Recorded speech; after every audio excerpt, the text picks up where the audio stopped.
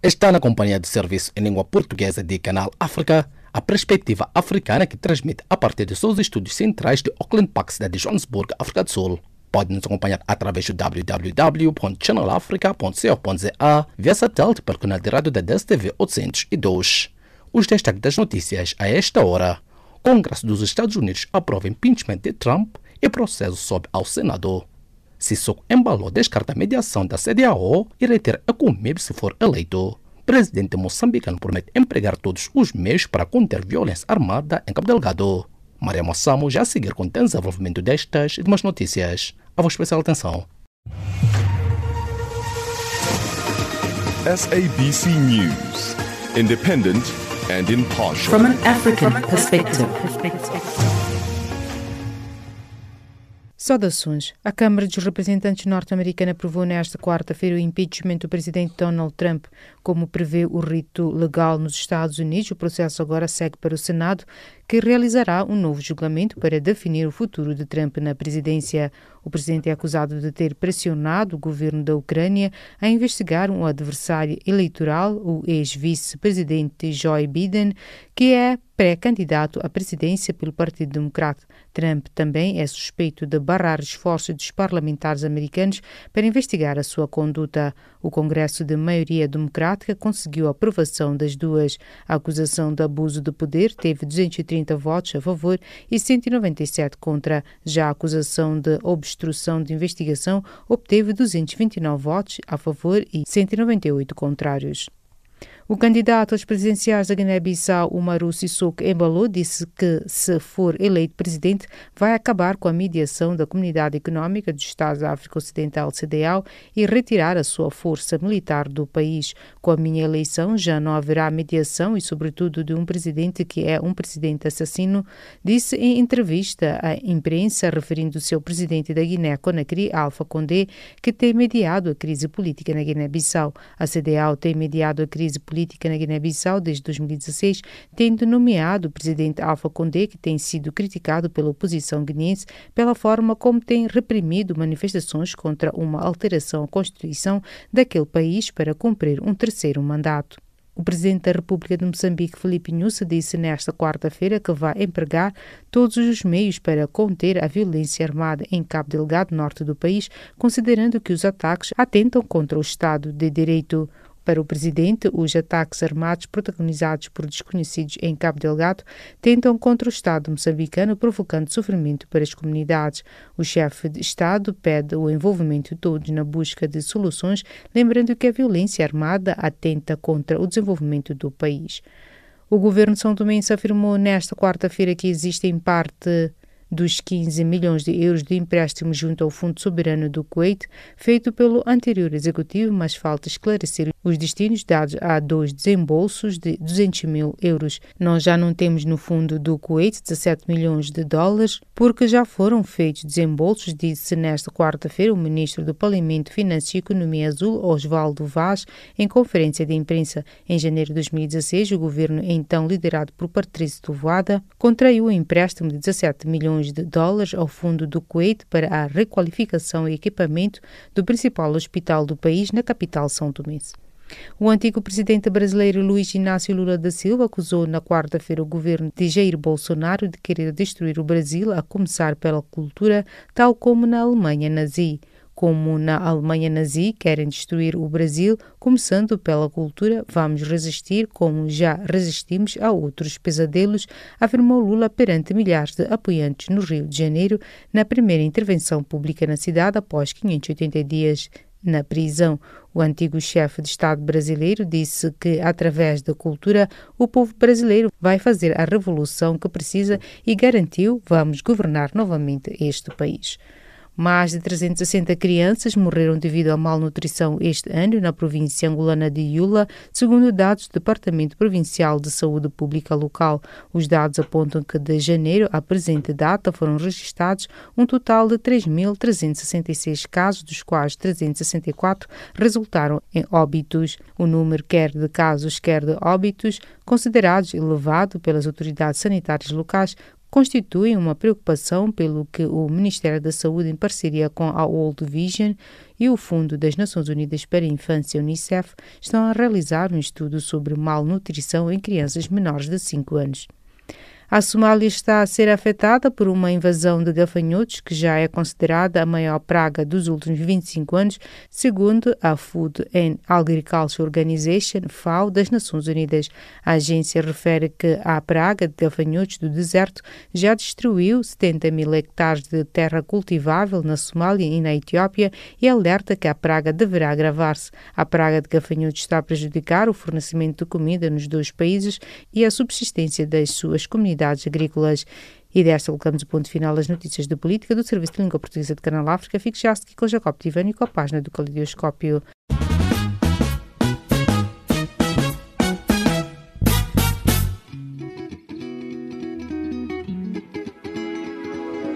Caleidoscópio africano.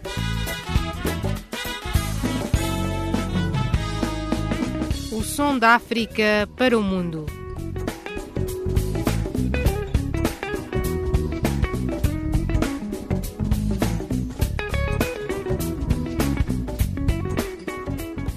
Caleidoscópio africano.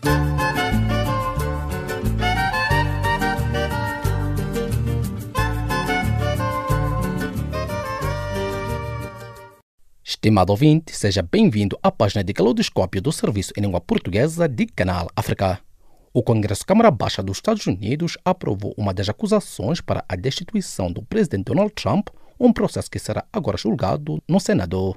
Humberto Pérez, escritor e comentarista político brasileiro, elabora.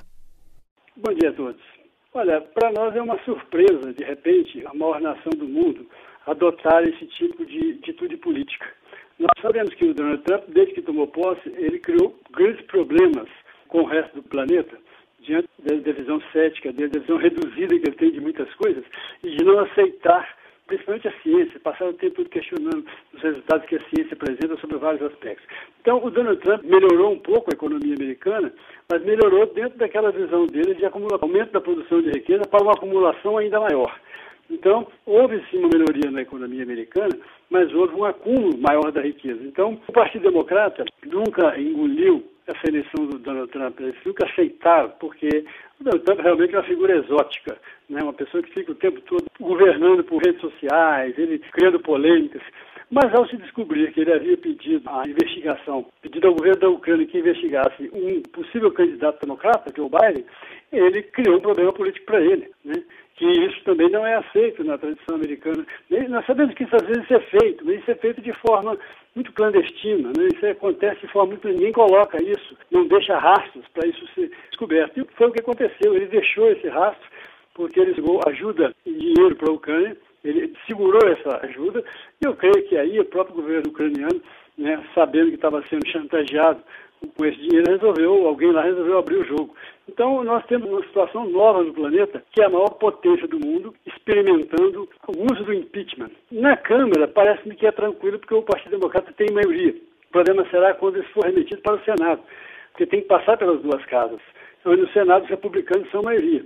E aí nós vamos ver se os republicanos do Senado estão alinhados com o Donald Trump ou se estão pensando num outro nome. Vamos ver o que vai acontecer quando esse processo chegar ao Senado.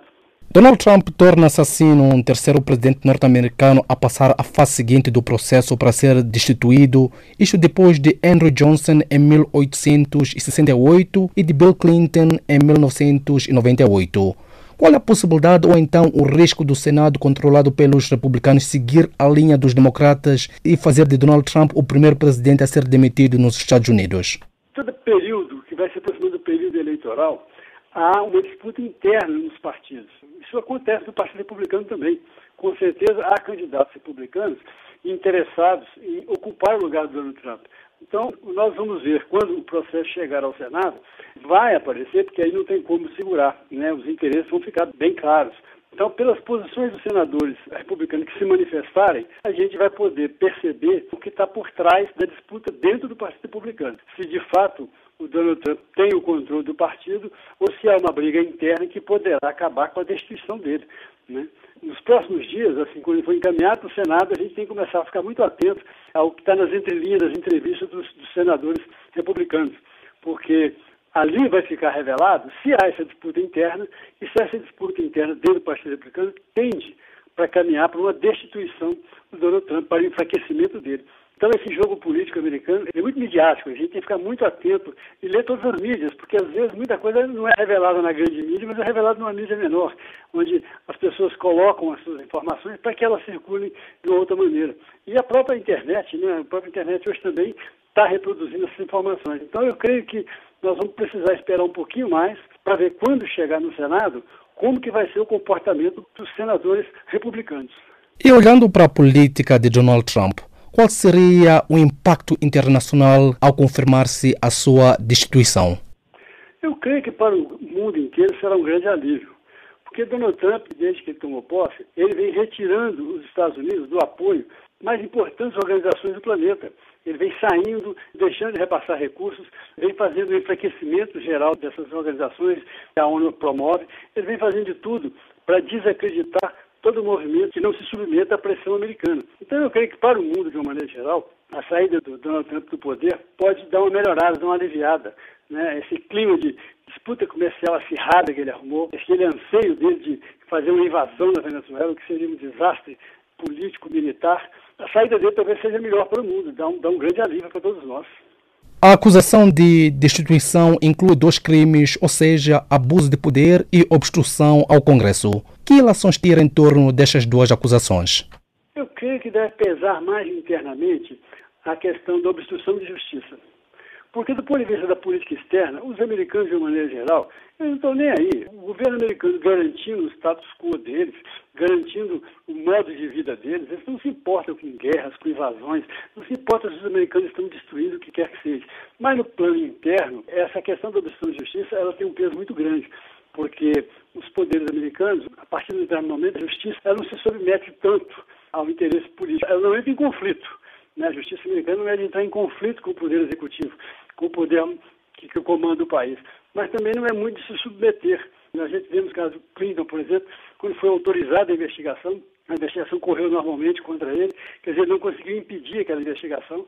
Então nós temos esse novo quadro para observar nos próximos dias, porque possivelmente ele vai tentar alguma coisa, mas essa questão da obstrução de justiça, eu creio que internamente é o que vai ser mais pesado contra ele. Com as eleições presidenciais já em 2020, quais serão as implicações políticas para a corrida à Casa Branca para ambos lados? É o cenário que nós já estamos assistindo, né? O Partido Democrata querendo destituir logo o Trump para poder ver com quem vai disputar de verdade a próxima eleição. E, ao mesmo tempo, vivendo as suas disputas internas, né? Assim, ainda não há um nome do Partido Democrata que a gente fala assim, é esse o candidato, é esse que parece que está firme.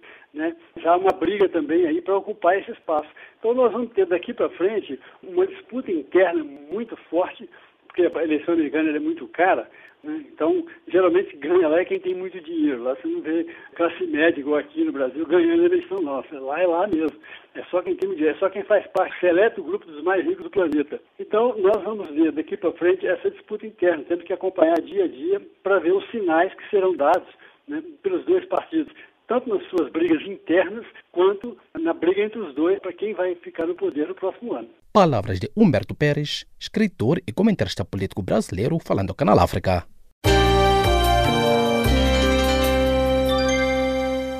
A proporção das mulheres vítimas de violência física em Cabo Verde diminuiu em 10 pontos percentuais de 2015 para 2018, mas ainda uma de cada 10 mulheres sofrem dessa violência dos homens contra mulheres.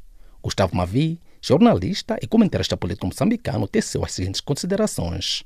Demonstra que há um progresso, que os esforços estão a ser feitos para se eliminar essa crueldade contra as mulheres está a surtir efeito, portanto deve-se continuar a fazer mais e mais para que nessa parte que ainda resta desse tipo de situações aconteça. E para isso é preciso que se tomem medidas draconianas contra os provocadores, aqueles que continuam a tratar as mulheres como se fossem bichos de sede. Então, eu penso que é um bom sinal. É verdade que houve um passado recente em que as mulheres eram, de fato, duplamente oprimidas, como dizia o Samora. Eram oprimidas pelo colonialismo e pelos seus maridos, ou irmãos mesmo. Será que nos últimos tempos temos verificado o aumento ou a denúncia de mulheres contra a violência física? As próprias mulheres estão a tomar consciência crescente de que não podem se submeter às brutalidades, aos abusos dos homens. Estão ganhando cada vez mais consciência, estão se emancipando cada vez mais. Aliás, isso já é visível. Há uns 40, 50 anos não se podia imaginar ver mulheres a conduzir automóveis, muito menos machibombos e caminhões. Agora fazem isso, até já são pilotos de aviões. Quem diria? Isso era o mesmo que pensar em ver um piloto nos anos 40 a conduzir, a pilotar aviões. Não, era impensável. Mas hoje em dia isso é tão normal quanto isso.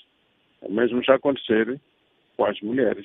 Estão a ganhar cada vez mais, não diria espaço, mas os seus direitos que estavam sendo recusados. Aliás, há quem diz que depois do século negro, que, digamos assim, está-se a celebrar paulatinamente, há de haver o século das mulheres, tal como houve o século dos brancos. Fala-se mais da violação contra as mulheres. Será que os homens não sofrem também a violência física ou o número das agressões é inferior? Existem mulheres que agridem os seus maridos, os seus parceiros, mas são casos raros, casos de exceção. Mas também isso não é desejável. Caso isso acontecer, tem que haver as mesmas sanções, tal como acontece com os homens que agridem as suas mulheres. Portanto, não pode ser tolerado nem uma coisa nem outra.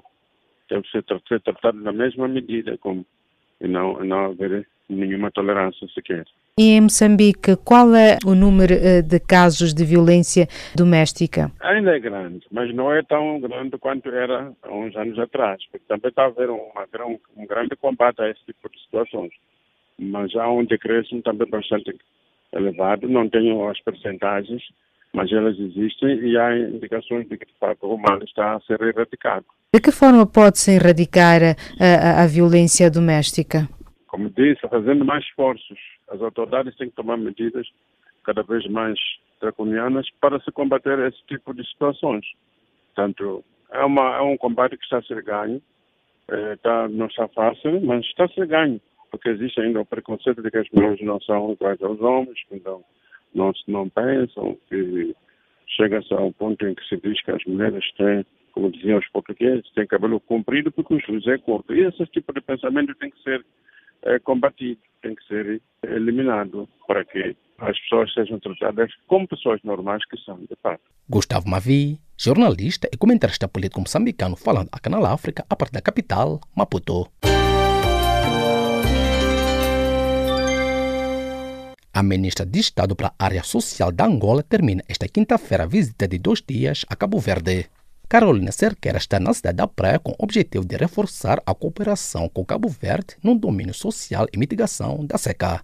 Nélio Santos sabe mais. A ministra de Estado para a Área Social de Angola teve em 2 dias uma agenda cheia em Cabo Verde. Foi recebida pelo Presidente da República, pelo Primeiro-Ministro e pelos Ministros de Estado de Cabo Verde da Agricultura e Ambiente, da Saúde e Segurança Social e da Administração Interna. Carolina Cerqueira visitou ainda os Centros de Inclusão Social, Centros de Infância e de Idosos e uma empresa de fabrico de medicamentos. Tudo na perspectiva do reforço da cooperação no domínio das áreas sociais e mitigação da seca, troca de experiência na área da agricultura, na extensão dos serviços de saúde e no combate ao paludismo. O sul de Angola e o sudeste de Angola têm conhecido situações de seca preocupantes que levaram o governo angolano a um vasto programa de operações do ponto de vista humano, do ponto de vista técnico, do ponto de vista material, para atender cerca de 2 milhões de pessoas que estão a sofrer as calamidades que advêm da seca permanente e cíclica que as províncias do Cubango, do Cunene, do Namibe e da Huila, parte da Huila, têm vindo a sofrer, e a perda de meios materiais, a perda de gado e, sobretudo, as repercussões que advêm do ponto de vista do tecido social, o abandono escolar das crianças, a falta de ocupação das populações, e certamente Cabo Verde vai servir de experiência positiva. O Ministro de Estado de Cabo Verde, Fernando Elísio Freire, classificou a cooperação existente entre os 2 países excelente e profícua, pelo que sairá mais reforçada com esta visita. Cabo Verde tem tido sucesso na mitigação da seca e do mau ano agrícola e, como temos dito sempre, o facto de focarmos no salvamento do gado, de focarmos na criação de rendimentos alternativos para os agricultores e criadores de gado, numa política de mobilização de água, nos tem permitido mitigar os efeitos da seca sobre a nossa população e sobre o setor agrícola em particular, e isso é uma experiência que Angola quer conhecer. Nós também queremos partilhar com o governo angolano, com o povo angolano, a nossa experiência, para que juntos sejamos mais resilientes, juntos podemos, de facto, no futuro, encararmos essa situação com mais eficácia. A Ministra de Estado para a Área Social de Angola, Carolina Cerqueira, informou que a sua equipa irá identificar e avaliar sectores que poderão futuramente permitir a assinatura de novos protocolos de cooperação. Vamos primeiro identificar, vamos avaliar e futuramente, certamente, que iremos assinar um protocolo ou um acordo de cooperação no domínio social,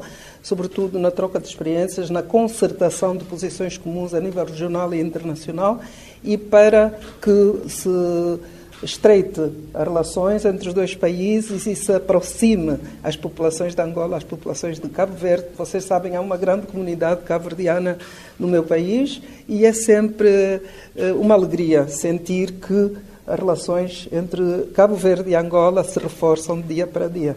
O anúncio foi bem recebido pelo Ministro de Estado de Cabo Verde, Fernando Elísio Freire. Vamos trabalhar essencialmente no reforço da cooperação no domínio das áreas sociais, na questão da educação, na questão da mitigação da seca e do mau ano agrícola, na questão de extensão de serviços de saúde, no combate ao paludismo, em que Cabo Verde neste momento tem incidência quase zero. A Ministra de Estado para a Área Social de Angola deu também a conhecer às autoridades cabo-verdianas as prioridades do governo de João Lourenço. Aproveitamos a oportunidade para informar Sua Excelência o Presidente da República de Cabo Verde sobre os esforços que o Presidente angolano está a desenvolver para a estabilidade social do meu país, a prioridade para a área social, designadamente as questões ligadas à assistência social das populações, a questão da juventude, a questão da paridade das mulheres e do género e outras questões relevantes que têm estado na agenda do governo angolano, num clima de crise mundial, mas que estamos a priorizar, sobretudo, os domínios da educação, da saúde e do atendimento às populações. Durante toda a visita, Carolina Cerqueira sublinhou inúmeras vezes que Cabo Verde pode servir de modelo e de encorajamento para Angola. Nós consideramos que Cabo Verde pode nos servir de modelo e de encorajamento para determinadas questões ligadas, sobretudo, ao atendimento das populações mais vulneráveis, no atendimento às vítimas das calamidades. A questão da proximidade com as populações, os programas integrados e estruturantes no domínio da educação, designadamente as cantinas escolares, a merenda escolar, a gratuitidade do ensino, o alívio que há para as famílias nos subsídios que são garantidos para as populações mais pobres, poderão servir de modelo e de exemplo para nós estabelecermos também os nossos parâmetros de atendimento às populações. Integram a delegação da Ministra de Estado para a Área Social angolana, o Secretário de Estado da Saúde e vários responsáveis da área social de Angola. Cidade da Praia, Nélio dos Santos, Canal África.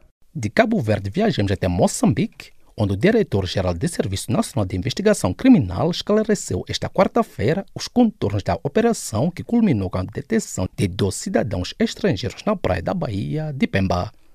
Por outro lado, um carro e fardamento da polícia estão a ser usados por supostos insurgentes que aterrorizam Cabo Delgado. Ivone Paulo sabe mais. Domingos Jofani diz que os criminosos transportavam cerca de 1,5 tonelada de drogas do tipo heroína. Os supostos criminosos seguiam num barco construído de madeira com cerca de 20 metros e transportavam material proibido.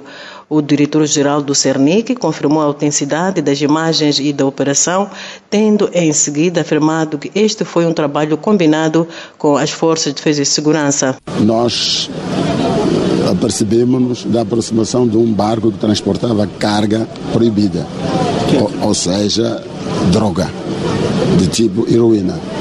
Então fazemos-nos ao mar no sentido de enfrentarmos esse mal. E os criminosos, como criminosos, então incendiaram o barco e fogo se viu e capturamos aqueles 12 traficantes que neste momento estão a contas com as instituições de justiça. Estima-se que cerca de 1,5 tonelada de droga estava naquele barco. O diretor do Serviço Nacional de Investigação Criminal, que falava nesta quarta-feira em Maputo, momentos depois da abertura do segundo Conselho Coordenador do CERNIC, sob o lema "Por um CERNIC proativo e implacável no combate ao crime", o dirigente manifestou a sua preocupação face à onda de criminalidade no país, tendo exortado aos quadros da sua instituição a engajar-se no combate à corrupção. Infelizmente, a sociedade enferma ainda de um mal enorme que é transversal, como é de conhecimento de todos nós, que é o fenómeno de corrupção. Então, nós queremos a nossa instituição imune desse mal. Por isso que combatemos-lo com todo o vigor no nosso seio. E a mensagem que transmitimos aos colegas é que, efetivamente, na sua atuação, no dia a dia, devem primar pelo rigor.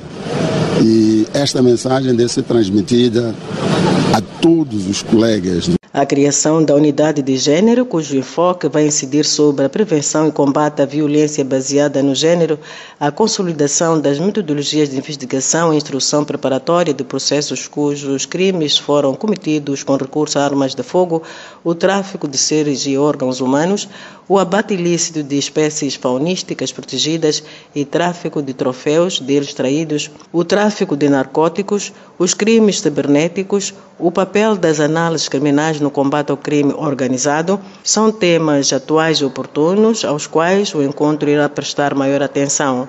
Enquanto isto, um carro e fardamento da polícia estão a ser usados por supostos insurgentes que aterrorizam Cabo Delgado. Fotos sobre esta notícia circulam também nas redes sociais, facto que foi confirmado pelo comandante-geral da Polícia da República de Moçambique, PRM, Bernardino Rafael, assegurando que se está a trabalhar para apurar as circunstâncias em que aqueles equipamentos caíram nas mãos de malfeitores.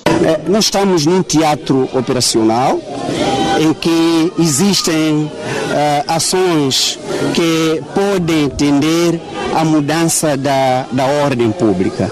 Trata-se de viaturas que encontraram em circunstâncias estranhas, em que nós não sabemos bem se são malfeitores, mas são viaturas. A viatura é nossa, nós confirmamos que a viatura é nossa e a viatura foi incendiada em circunstâncias em que estamos a trabalhar. Mas o que tem que saber mais é que nós estamos num teatro operacional, tanto as forças de defesa e segurança, assim como os malfeitores, podem cair em emboscadas. Portanto, não negamos que seja a nossa viatura, é a nossa viatura que caiu numa emboscada, mas as forças de defesa e segurança estão a trabalhar no terreno e é isto o resultado de um campo de teatro. O teatro da guerra é assim. O comandante-geral da Polícia, Bernardino Rafael, que falava nesta quarta-feira, depois da inauguração de 2 esquadras da polícia construídas de raiz nos arredores da cidade de Maputo, disse a jornalistas que neste momento o mais importante é o êxito que as forças de defesa e segurança estão a ter no terreno. Precisamos de colaborar com a Polícia da República de Moçambique, sobretudo nesta subunidade do posto policial de Mafalala, denunciando mesmo aqueles vendedores de droga que estão aqui nos arredores, se às vezes estão nos escutar. Denunciem. Está aqui o vosso lugar para poder trazer todas as preocupações. Mas denunciem também aqueles que passam a vida a agredir sua família, esposas, aqueles que passam a violentar maridos, também denunciem, porque temos o gabinete de atendimento da família vítima de violência. Não se pode justificar hoje com uma esquadra como esta aparecerem as pessoas a fazer justiça pelas suas próprias mãos, porque a distância que vocês percorrem para encontrar o socorro reduziram cada vez mais. Estamos muito próximos das vossas casas. Refere-se que desde 2017 que supostos insurgentes aterrorizam os vários distritos da província de Cabo Delgado, onde matam, mutilam, saqueiam e queimam casas da população. A situação criou um clima de insegurança em povoações de distritos como Mocimboa da Praia, Mangade e Macomia. A insegurança naqueles pontos do país levou o governo a intensificar as ações militares em Cabo Delgado, sobretudo nas regiões seriamente afetadas. Da Beira, no centro de Moçambique, João Paulo, para a Canal África. Dos desenvolvimentos políticos de Moçambique, Temos uma breve pausa à página das atualidades e viremos agora os microfones a Maria Moçamo no resumo das notícias de política a esta hora. A vossa especial atenção. SABC News, independent and impartial. From an African perspective. O resumo das notícias a esta hora. A Câmara dos Representantes norte-americana aprovou nesta quarta-feira o impeachment do presidente Donald Trump. Como prevê o rito legal nos Estados Unidos, o processo agora segue para o Senado, que realizará um novo julgamento para definir o futuro de Trump na presidência. O presidente é acusado de ter pressionado o governo da Ucrânia a investigar um adversário eleitoral, o ex-vice-presidente Joe Biden, que é pré-candidato à presidência pelo Partido Democrata. O candidato às presidenciais da Guiné-Bissau, Umaru Sissoko Embalo, disse que, se for eleito presidente, vai acabar com a mediação da Comunidade Económica dos Estados da África Ocidental, CEDEAO, e retirar a sua força militar do país. Com a minha eleição, já não haverá mediação e, sobretudo, de um presidente que é um presidente assassino, disse em entrevista à imprensa, referindo-se ao presidente da Guiné-Conakry, Alpha Condé, que tem mediado a crise política na Guiné-Bissau. O presidente da República de Moçambique, Filipe Nyusi, disse nesta quarta-feira que vai empregar todos os meios para conter a violência armada em Cabo Delgado, norte do país, considerando que os ataques atentam contra o Estado de Direito. Para o presidente, os ataques armados protagonizados por desconhecidos em Cabo Delgado tentam contra o Estado moçambicano, provocando sofrimento para as comunidades. O governo são tomense afirmou nesta quarta-feira que existe em parte dos 15 milhões de euros de empréstimo junto ao Fundo Soberano do Kuwait, feito pelo anterior executivo, mas falta esclarecer os destinos dados a 2 desembolsos de 200 mil euros. Nós já não temos no fundo do Kuwait 17 milhões de dólares, porque já foram feitos desembolsos, disse nesta quarta-feira o ministro do Parlamento, Finanças e Economia Azul, Osvaldo Vaz, em conferência de imprensa. O antigo presidente brasileiro Luiz Inácio Lula da Silva acusou na quarta-feira o governo de Jair Bolsonaro de querer destruir o Brasil, a começar pela cultura, tal como na Alemanha nazi. Como na Alemanha nazi querem destruir o Brasil, começando pela cultura, vamos resistir como já resistimos a outros pesadelos, afirmou Lula perante milhares de apoiantes no Rio de Janeiro, na primeira intervenção pública na cidade após 580 dias na prisão. Mais de 360 crianças morreram devido à malnutrição este ano na província angolana de Iula, segundo dados do Departamento Provincial de Saúde Pública local. Os dados apontam que de janeiro à presente data foram registrados um total de 3.366 casos, dos quais 364 resultaram em óbitos. A Somália está a ser afetada por uma invasão de gafanhotos que já é considerada a maior praga dos últimos 25 anos, segundo a Food and Agriculture Organization, FAO, das Nações Unidas. E desta colocamos o ponto final à recapitulação das notícias de política. Fique já a seguir com Jacob Tivani com a continuação do Caleidoscópio. SABC News, independent and impartial. From an African perspective. A fica para trás, Maria Moçamo na recapitulação das notícias de política, agora sim dando continuidade à página das atualidades. Branqueamento de capitais e financiamento de terrorismo preocupa autoridades guinenses. Neste sentido, os magistrados guinenses estão a ser capacitados na luta contra branqueamentos de capital, um fenômeno que tem crescido na Guiné-Bissau. Casimiro Cajucã reporta. O encontro visa trocas de experiências em torno de desafios e melhores práticas em matéria de luta contra o branqueamento de capitais e o financiamento de terrorismo. Em setembro deste ano, o CENTIF, que é a Célula Nacional de Tratamento de Informações Financeiras da Guiné-Bissau, alertou que o país poderá perder a colaboração de instituições financeiras internacionais por suspeitas de branqueamento de capitais. Na mesma alerta, CENTIF indicou que a Guiné-Bissau figura numa espécie de lista negra do GIABA, Grupo Intergovernamental de Ação contra o Branqueamento de Dinheiro na África Ocidental, um instrumento da CEDEAO, a chamada Declaração Pública entre os 17 países africanos que compõem a organização. De acordo com o presidente da CENTIF, o GIABA cansou-se com a forma como a questão de suspeitas de branqueamento de capitais tem sido tratada na Guiné-Bissau, onde enfatizou ainda ninguém foi julgado e condenado pela justiça em decorrência daqueles fenômenos.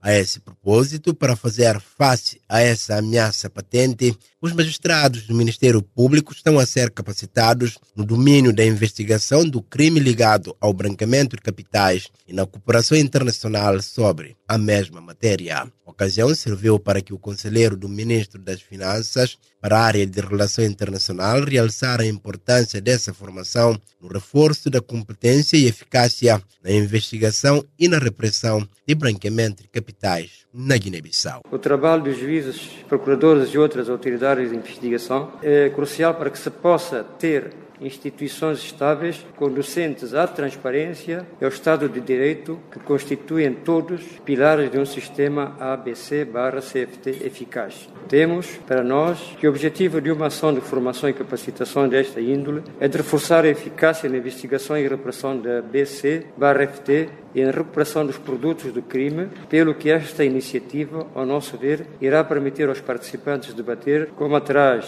se disse, questões relacionadas com experiências, desafios e melhores práticas na investigação da criminalidade financeira por parte dos juízes e dos magistrados do Ministério Público do país. Estamos certos que a iniciativa terá também em conta a necessidade de melhorar a cooperação internacional e o entendimento atualizado dos métodos que são usados para banquear capitais e financiar o terrorismo. Por seu turno, o correspondente do GIABA na Guiné-Bissau e presidente da CENTIF, Célula Nacional de Tratamento de Informações Financeiras, Justino Sá, afirma que o encontro tem como finalidade levar ao conhecimento as diferentes entidades sobre o perigo que o fenômeno de branqueamento de capitais e financiamento de terrorismo representa para o país e, em particular, o nosso sistema financeiro. Essa ação da CENTIF, em colaboração com o GIABA, tem como finalidade levar ao conhecimento das diferentes entidades a noção e o perigo que representa o fenômeno de branqueamento de capitais e financiamento de terrorismo para o país e, em particular, para o sistema financeiro. E é nesse quadro que queremos mostrar aos nossos amigos e colegas magistrados que a formação que vos será ministrada vai exigir de vós uma assunção de compromisso na luta contra o branqueamento de capitais e financiamento do terrorismo, que passa necessariamente na investigação, acusação, condenação e confisco de todos os bens de proveniência de tais crimes. É na base disso que quero lançar um apelo às partes envolvidas nessa luta, nomeadamente o Governo, Poder Judicial, a sociedade civil, entidades financeiras e não financeiras, sem pôr de lado os jornalistas, no sentido de corresponsabilizarmos, cabendo cada um de nós assumir o seu papel que nele é reservado nesta matéria. Guiné-Bissau quer limpar a má imagem em como não coopera nas denúncias de branqueamentos e financiamento de terrorismo. De recordar que uma das consequências deste tipo de atitude é a retirada de credibilidade que poderá resultar no fim das transferências internacionais e mesmo afastar os investidores como o FMI ou o Banco Mundial. De acordo com o GIABA, com a instabilidade política cíclica na Guiné-Bissau, nem o Estado, nem os bancos comerciais privados cumprem as recomendações. Casimiro Cajucan, Canal África, Bissau.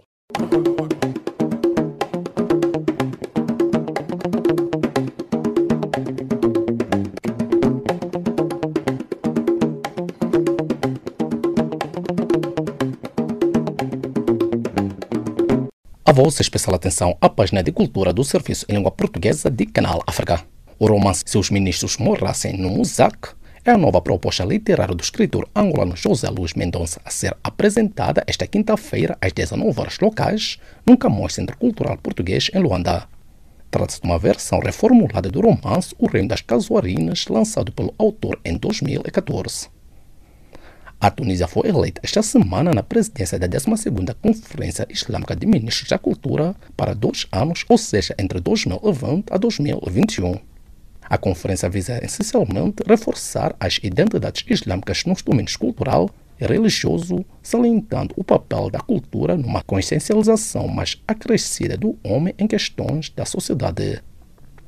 Os filmes angolanos Não Existe Luz Dentro do Espelho, de Kilians Kiaenda, e Ar-Condicionado, realização de Frederick e a produção de Geração 80 foram selecionados para a 49ª edição do Festival Internacional de Cinema de Roterdão, que se realiza de 22 de janeiro a 2 de fevereiro.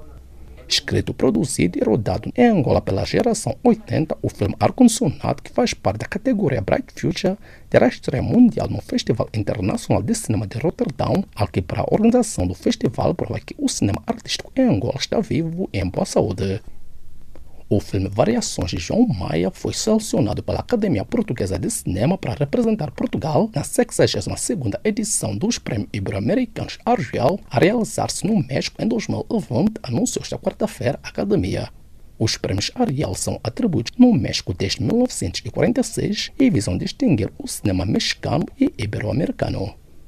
O cinema brasileiro estará presente na 49ª edição do Festival de Roterdão, que acontece entre os dias 22 de janeiro a 2 de fevereiro. Na mostra principal será exibido Destero, o primeiro longa de ficção da documentarista Maria Clara Escobar, Deus Dias com ele. Entretanto, as outras obras brasileiras de destaque serão exibidas fora da competição, como Bacurau, de Kleber Mendonça Filho e Juliano Dornelles, e A Febre, da carioca Maia Darin, exibido na edição deste ano no Festival do Rio. O Passado Hoje, história do Liceu em Cabo Verde de 1986 e 1975, Praia Ribeira Brava Mindelo, é o último livro da historiadora da educação Maria Adriana Souza Carvalho, editada pela livraria Pedro Cardoso, que será lançado esta sexta-feira na referida livraria em Fazenda, cidade da Praia. Maria Adriana Souza Carvalho é licenciada em História na Universidade de Coimbra, doutora em Ciências de Educação pela Universidade de Lisboa, em Portugal. O gastrônomo João Gonçalves apresenta no próximo sábado no Hotel de Convenções da Talatona, em Luanda, a 4ª edição do livro Gastronomia Angolana Internacional, distinguido em 2015 em Paris, França, pela Academia Internacional de Gastronomia com o Prêmio Literatura Gastronômica.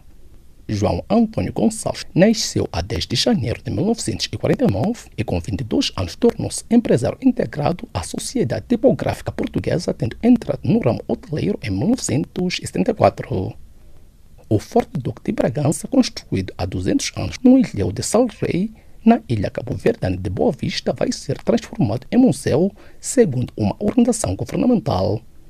O forte, construído durante o período colonial português em 1820 no ilhéu, na Baía do Porto da Vila de Salrei, tinha a função de defesa contra os então frequentes ataques de piratas. E desta, despedimos de mais uma edição da página de cultura do Serviço em Língua Portuguesa de Canal África.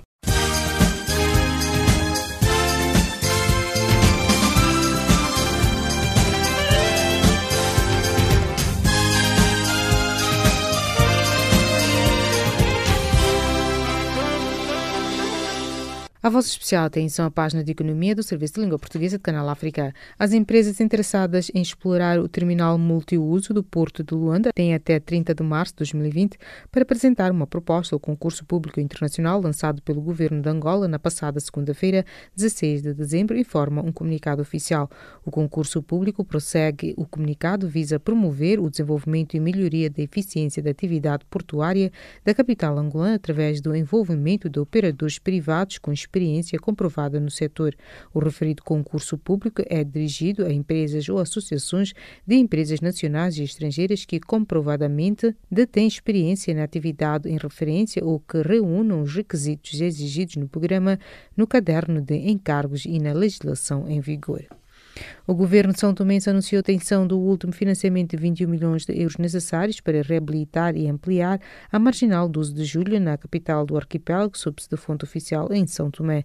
O acordo de financiamento foi rubricado em Luanda, capital de Angola, entre o embaixador são tomense neste país da África Austral, Carlos Gustavo dos Anjos, e Anne Leeuwen, representante dos Países Baixos. A embaixadora Anne van Leeuwen referiu que o projeto vai criar condições que no futuro permitirão ainda outras alterações e inovações infraestruturais, sobretudo de índole turística, com a montagem de pistas específicas para a circulação de peões, ciclistas, motociclistas, bem como para a prática de desporto.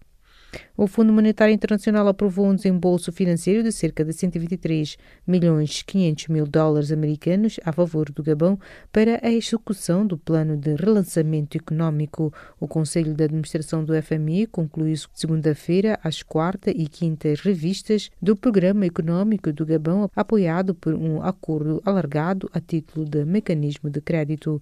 O total dos desembolsos financeiros efetuados é de 518.500.000 dólares americanos no âmbito do acordo concluído entre o Gabão e a instituição financeira. Este convênio alargado trienal, apoiado pelo FMI a favor do Gabão, foi aprovado a 19 de junho de 2017 pelo Conselho de Administração para uma soma total equivalente a quase 642 milhões de dólares americanos na data da aprovação, ou seja, 215% da cota parte do Gabão.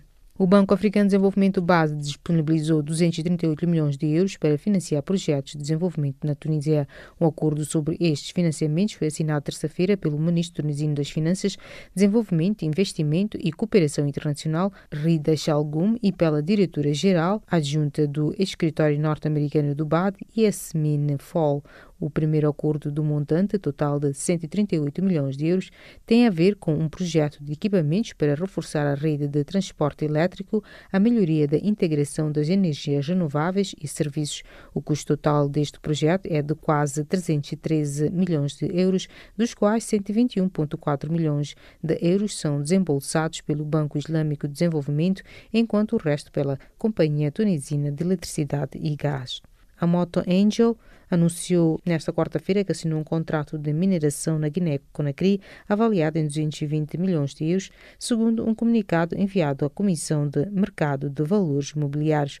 Na mesma nota, o grupo referiu que o contrato de mineração totaliza cerca de 220 milhões de euros, terá uma duração estimada de 6 anos e 9 meses e completa essencialmente serviços de mineração para uma mina de ouro propriedade da Société des Mines de Mandiana S.A. A empresa destacou ainda que a adjunção deste contrato é mais um exemplo relevante da dinâmica comercial da Moto Angel em África e no setor da mineração em particular, continuando aquele continente a afirmar-se como um pilar do desenvolvimento do grupo. E desta colocamos o ponto final à página de Economia do Serviço de Língua Portuguesa do Canal África.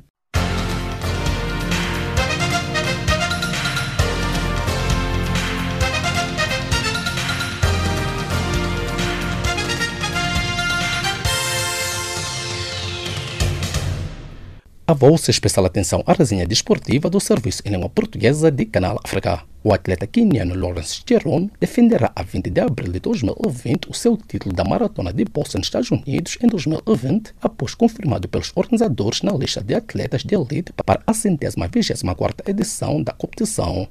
De lembrar que Cheron venceu a corrida de 2019 com 2 segundos de avanço diante do duplo vencedor Lelissa de Cissa, cuja participação foi igualmente confirmada para a corrida de 2020 em Boston. Segundo o selecionador angolano Nelson Catito, a seleção angolana sênior masculina de handebol precisa ao menos de 8 jogos de treinos com adversários fortes dentro ou fora de África para minimizar o escasso tempo de preparação até 16 de janeiro, início do Campeonato Africano na Tunísia. De lembrar que no Campeonato Africano, Angola está enquadrado no Grupo B, juntamente com a Nigéria, Líbia e Gabão.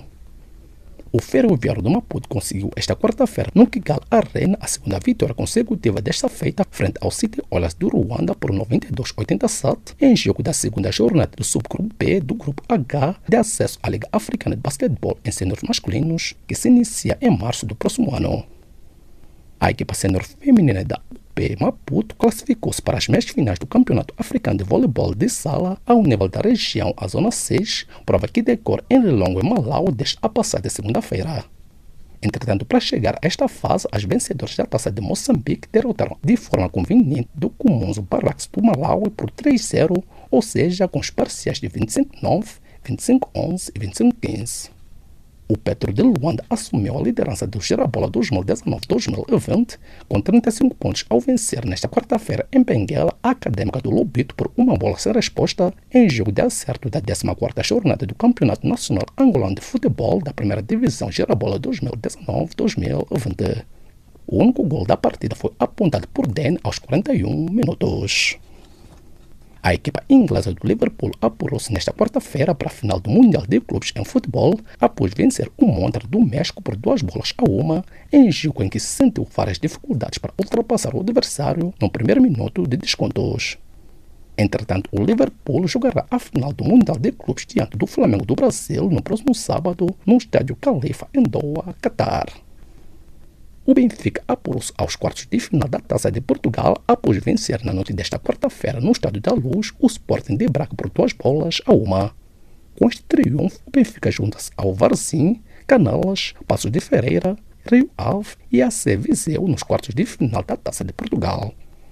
Cerca de 50 pessoas ficaram feridas nesta quarta-feira durante os confrontos entre manifestantes e polícia catalã por ocasião do jogo entre o Barcelona e o Real Madrid, que terminou empatado a 0.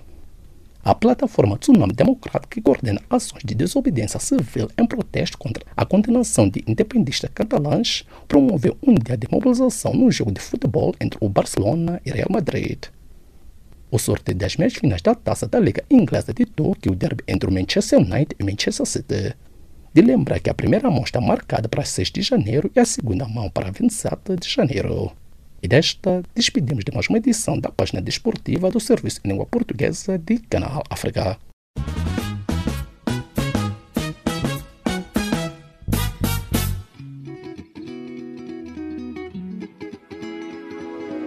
Caleidoscópio africano.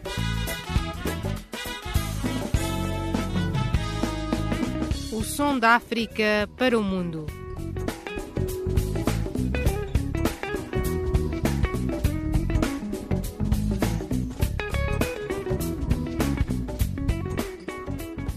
Caleidoscópio africano.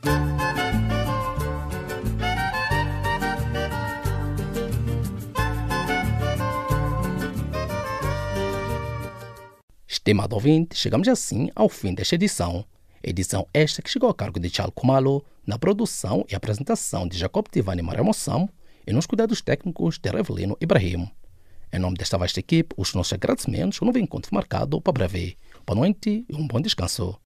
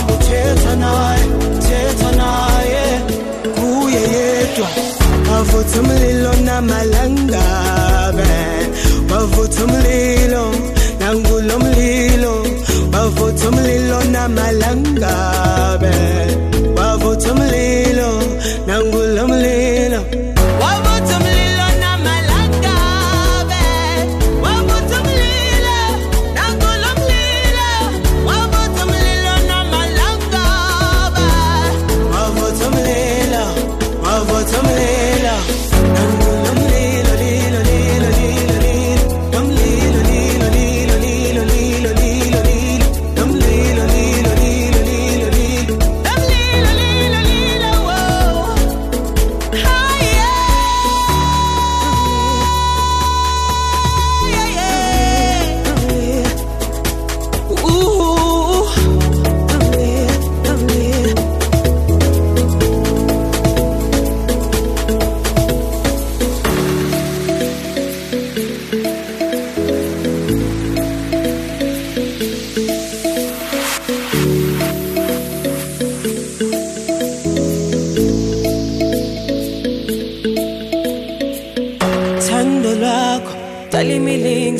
sukumishosha lentando yakho abangaboni sebeyobona mina ngeke ngikwazi ukufakazela omunye umuntu kodwa ithando lakho mina ngizotshela bane ithando lwakho kalimile sukumishosha lentando yakho abangaboni sebeyobona mina ngeke ngikwazi ukufakazela omunye umuntu kodwa ithando lakho mina ngizotshela bane nangulomlilo lilo lilo lilo lilo nomlilo lilo lilo lilo lilo lilo lilo nomlilo lilo lilo lilo lilo nomlilo lilo lilo wo haya bavuthamlilo nangulomlilo bavuthamlilo namalanga bavuthamlilo nangulomlilo wavuthamlilo namalanga wavuthamlilo nangulomlilo wavuthamlilo namalanga wavuthamlilo wavuthamlilo nangulomlilo lilo lilo lilo lilo nomlilo lilo lilo lilo lilo lilo lilo nomlilo lilo lilo lilo lilo lilo lilo ay lomlilo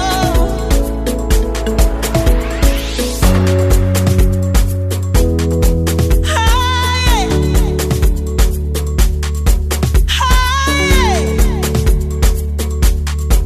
hey yeah ooh oh oh nomlilo nomlilo nomlilo nomlilo hey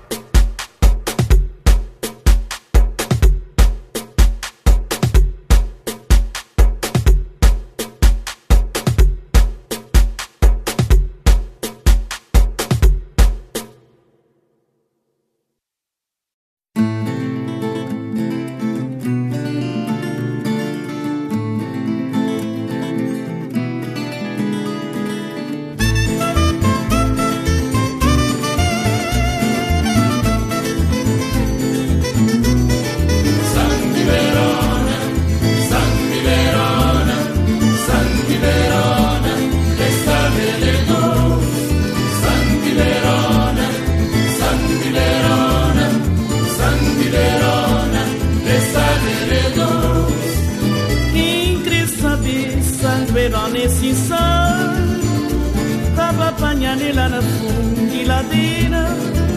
Quem quer saber sangue verona esse sangue tava apanhando lá na fundiladeira. Sangue verona, sangue verona, sangue verona, ele sangue, ele doce. Sangue verona, sangue verona, sangue verona, ele sangue, ele doce. Se vou cochar lá na fundiladeira, bota culpa aí que faz escoladeira. Se vou cochar lá na fundiladeira, bota culpa aí que faz escoladeira. Sangue verona, sangue verona, sangue verona, ele sangue, ele doce.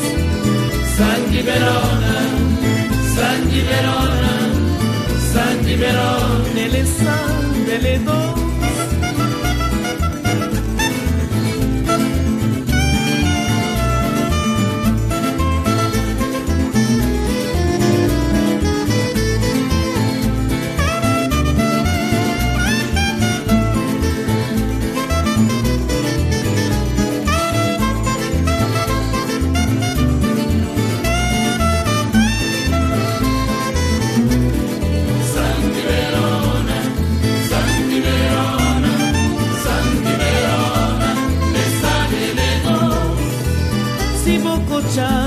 Lá na fundiladeira, bota culpa aí que faz escoladeira. Se vou cochar lá na fundiladeira, bota culpa aí que faz escoladeira. Sangue verona, sangue verona, Santi Verona, ele sabe, ele doce. Santi Verona, Santi Verona, Santi Verona, ele sabe, ele doce. Santi Verona.